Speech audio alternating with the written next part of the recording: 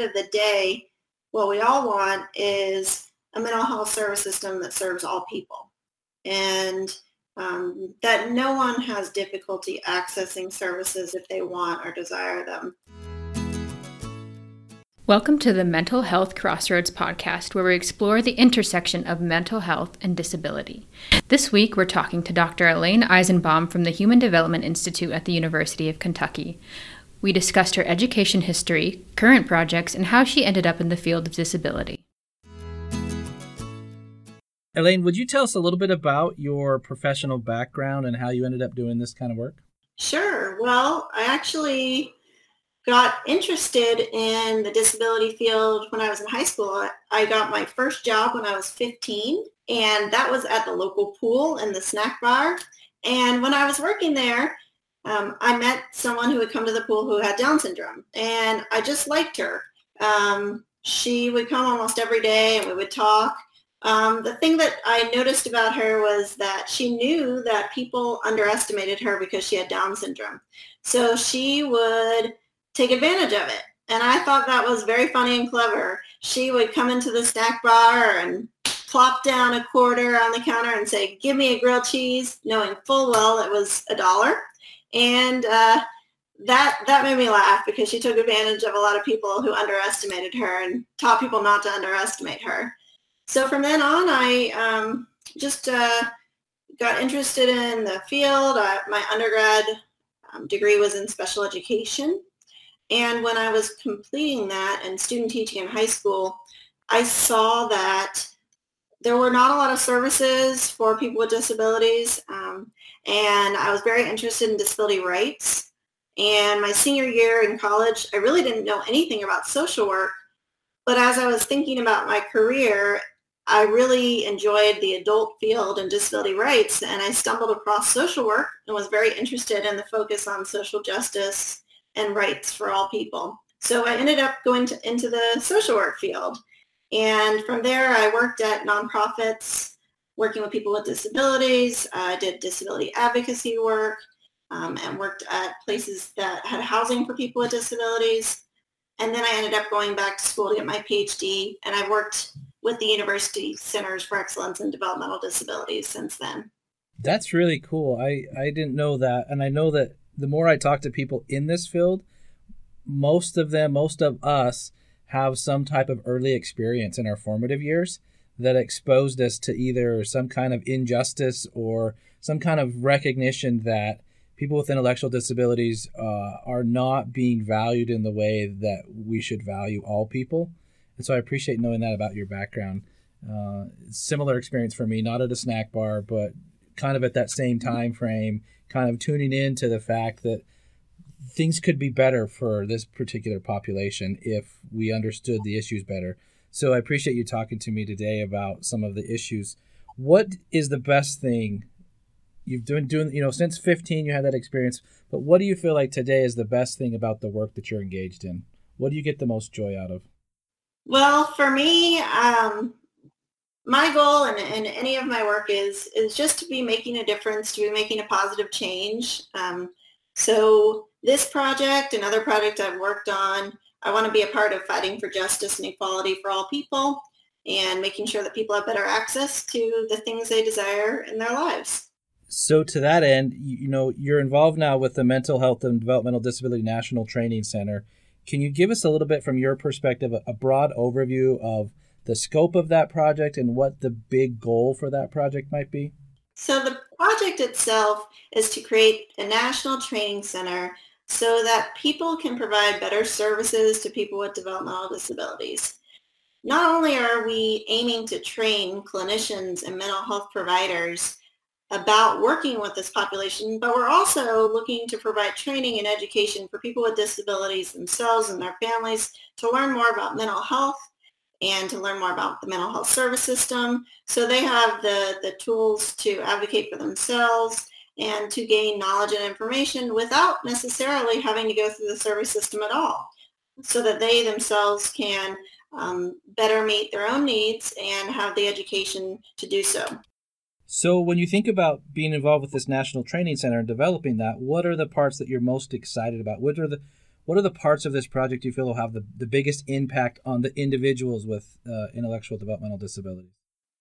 I'm really excited about changing people's perspectives on people with disabilities and mental health. Historically, people with developmental disabilities have been overlooked when it comes to mental health. People have underestimated them. They have thought that people with intellectual and developmental disabilities are not capable of benefiting from therapy. And to some degree, some of these myths still exist. And I think that that's our job, is to make it clear that people with developmental disabilities experience a broad range of mental health. They can absolutely benefit from therapy and mental health services. And we're going to be working on that through our trainings. And that's something that I think it's really important for mental health professionals to understand, and to get to know the population, and to understand that they can provide services to this population. It may involve making some adaptations to the way that they work with people in therapy, but those shifts may be very small, and they can, I hope, that when they go through our trainings and when they learn more from us, that mental health professionals start to feel more confident in serving this population and knowing that it really is not that different. They just need to make a few adaptations. So you touched on a lot there. I want to follow up with this idea. So there are a lot of components to this National Training Center on Mental Health and Developmental Disabilities. And one of the parts that your team in Kentucky is really focusing on is both a series of webinars and a series of online trainings. So can we talk a little bit more about, like, for the webinars, who the primary audiences might be, where you're kind of going with the webinars, and then we can talk a little bit about where you're going with the training and who the primary audiences are there. Well, with our webinar series, we are really excited because we have an opportunity to bring in some specialty topics. So our goal is really to be responsive to the needs of society and the feedback we get from our audience members as time goes by. So these topics may range in anything from working in mental health therapy with people with developmental disabilities, or it could be working in the foster care system with youth with intellectual disabilities and mental health. It could be working in the criminal justice system. We really intend to have a range of topics for a range of audiences.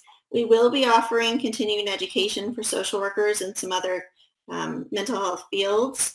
And we are actually in the process of completing a national needs assessment. And from there, we hope to get the feedback from people of what they want to hear about. What do you want to know more about? So the great thing about the webinar series is that every time we have a webinar, we can pick a new topic. And we hope to pick those topics directly from the feedback we're getting about what training is needed.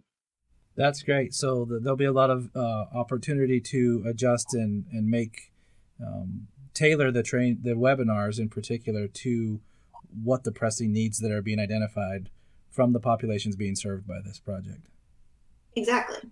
So tell me a little bit more about the training modules, how those will be structured. And I know the grant has some focus on clinicians as well as direct support workers. Tell us a little bit about the trainings and how they might work for different audiences. So we've divided our online trainings into two audience areas. The first is people who are mental health professionals or students. And I like to think of this audience as an audience who knows about mental health and knows about mental health interventions, but maybe does not know about working with people with intellectual and developmental disabilities. So for these trainings, we're not going to be teaching you, a social worker or a psychologist already in the field, about how to do therapy. You already know that. We're going to be helping provide information to help better serve people with developmental disabilities and information about this population and how to adapt therapy and service systems to better serve them. And we'll also be providing historical information about the way people have been served, some injustices that happen, and how we're working to change that. One of the things as we're talking about this, we've talked about as a group, there's a lot of changes in the system. both on the mental health side, on the developmental disability side, that needs to change. From your perspective as a project director on this National Training Center, what are some of the most pressing policy issues that you see, or pressing areas of research that you see need to be addressed to really shift things in this field in a more positive direction, in a direction that makes more of a difference for the people we're all trying to serve?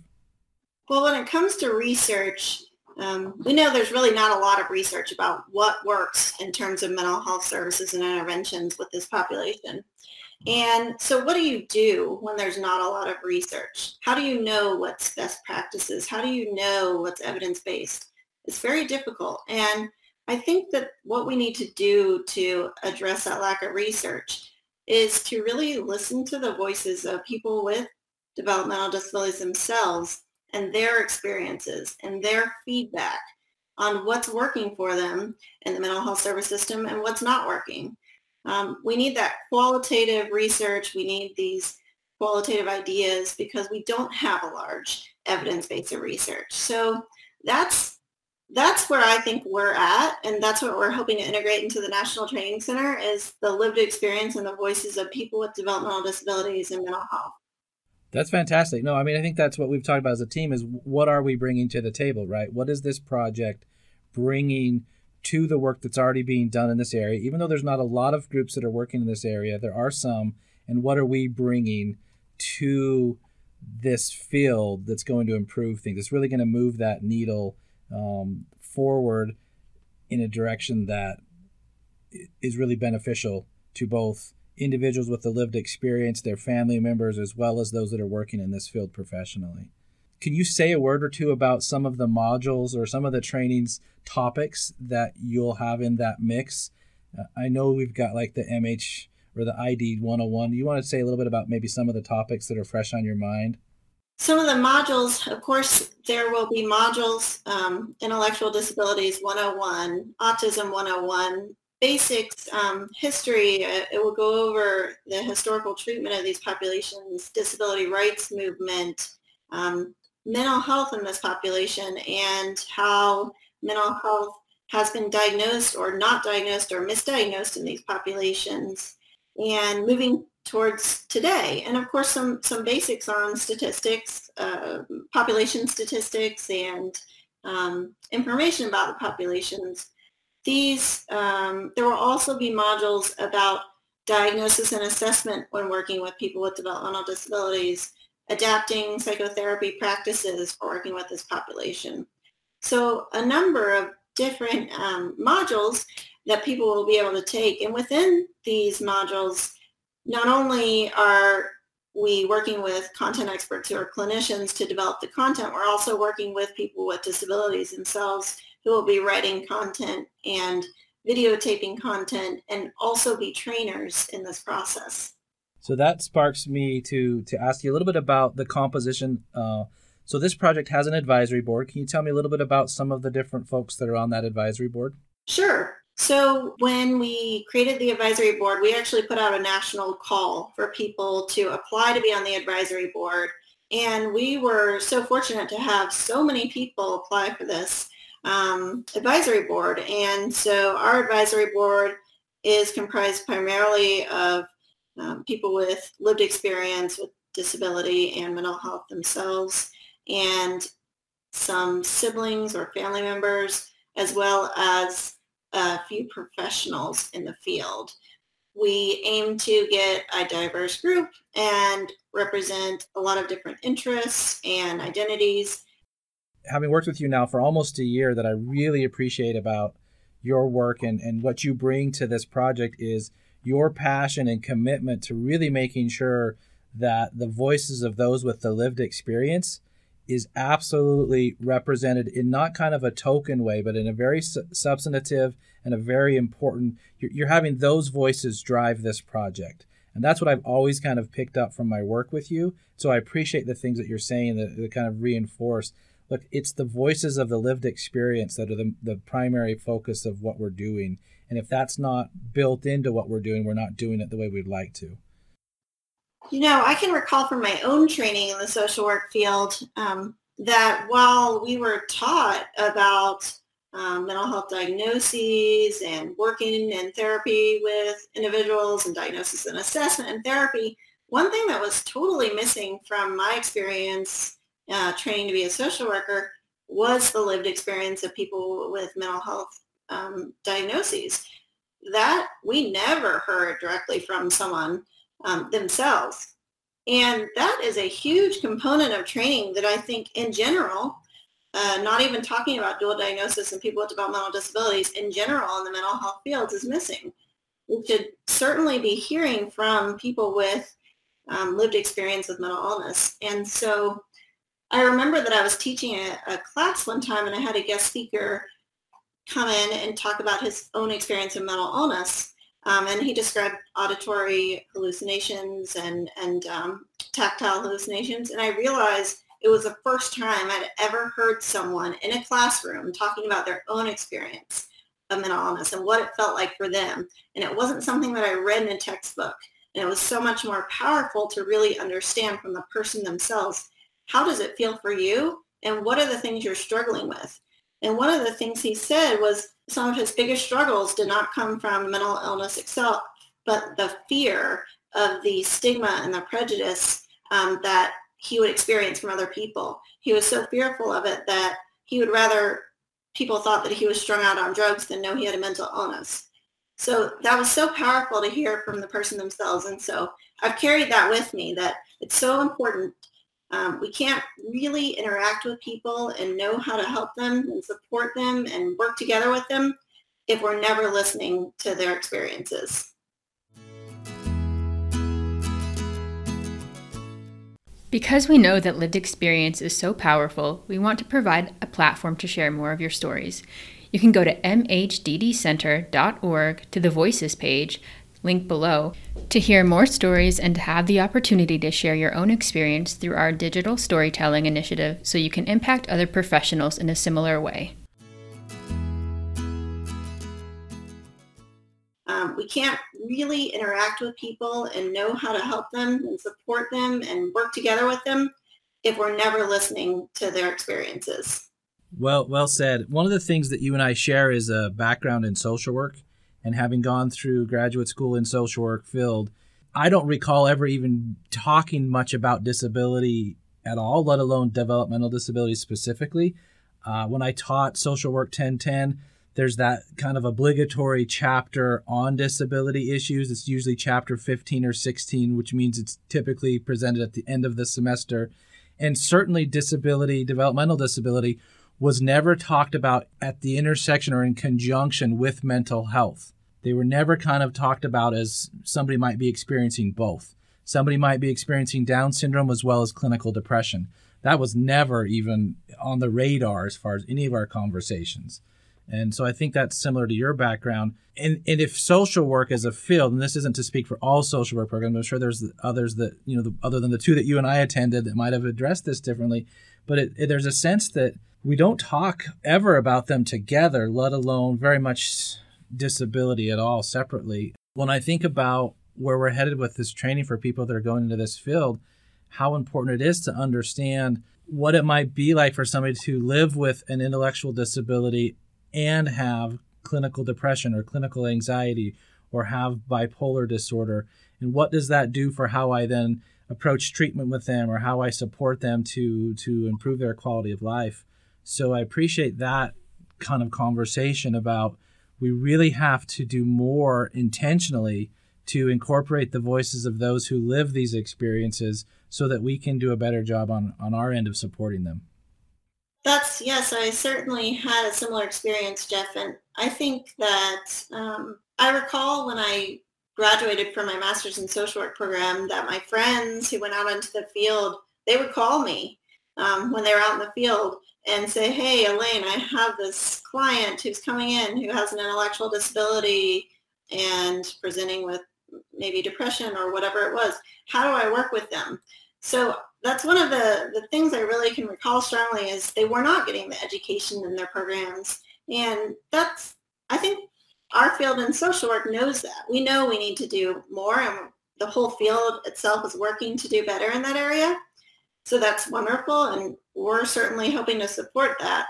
But a lot of times people aren't getting that training, and I remember them calling and asking me, and they certainly were able to serve the population, but they needed a little bit of more information and maybe a confidence boost for me to share with them. Oh, this is how you interact with them. It's not going to be that different, but here are a few things you can do a bit differently or ask about.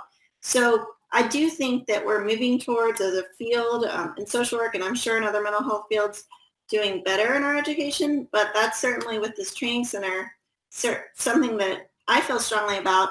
It's kind of this early intervention approach. If we work with students to know more about people with developmental disabilities, have examples in their training of people with disabilities and mental health, they will be better equipped as they move out into the field to serve all people.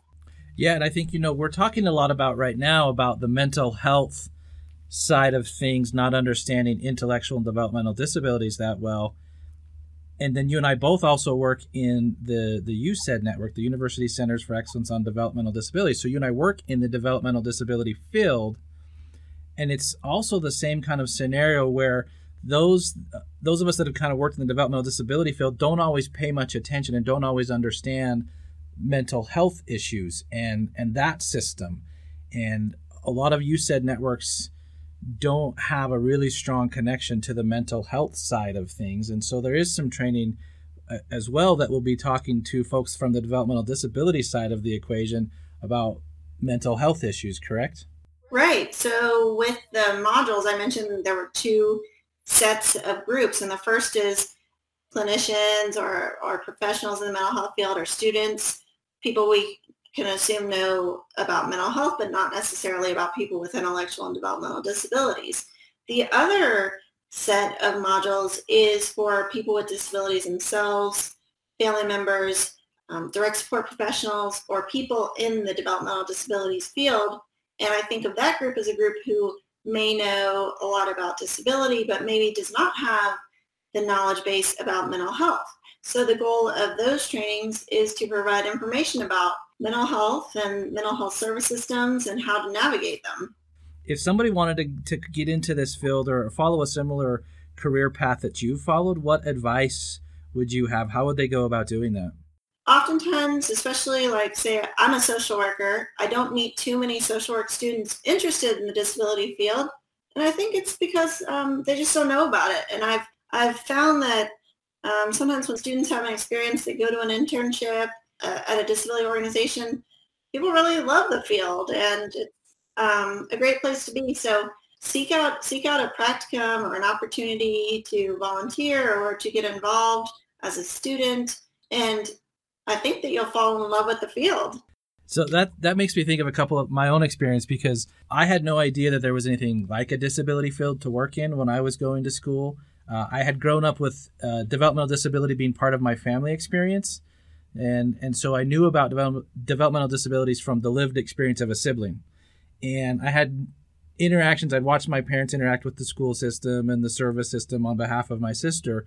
But I never, and that was really what kind of lit my fire for social justice, is I saw some things that weren't working very well to support her. And that really kind of ticked me off, that the world should be better at doing these kinds of things.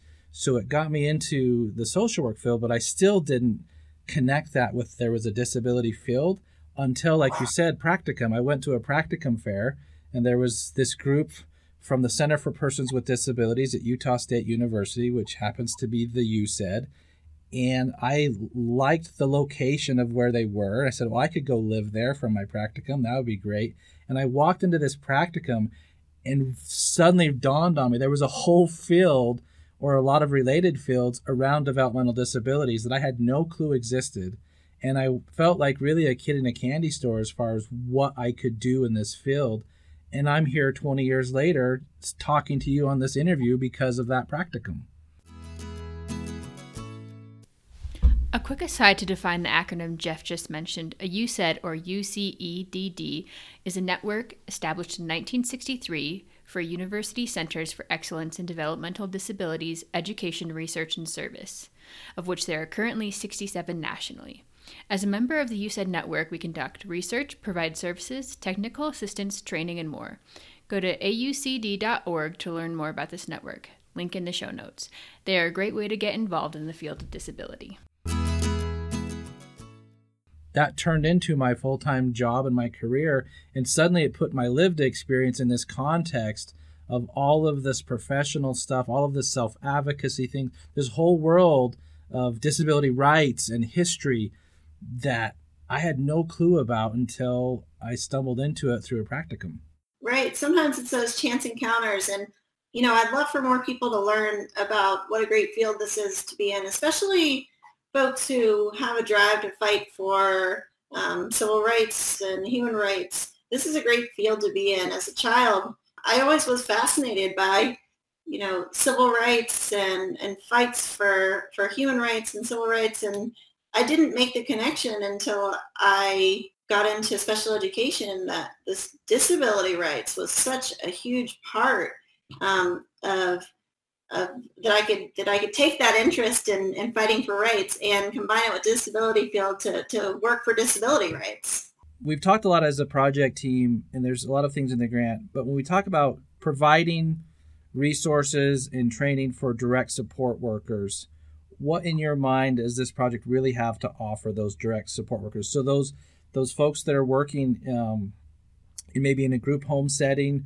or they're working in the disability service system directly. They're the frontline staff. They're interacting with individuals that have maybe mental health issues as well as developmental disabilities. They're doing that on a day in and day out basis. What do you feel like this project offers to that group of folks? What I hope that it offers is an ability to strengthen their knowledge base around mental health.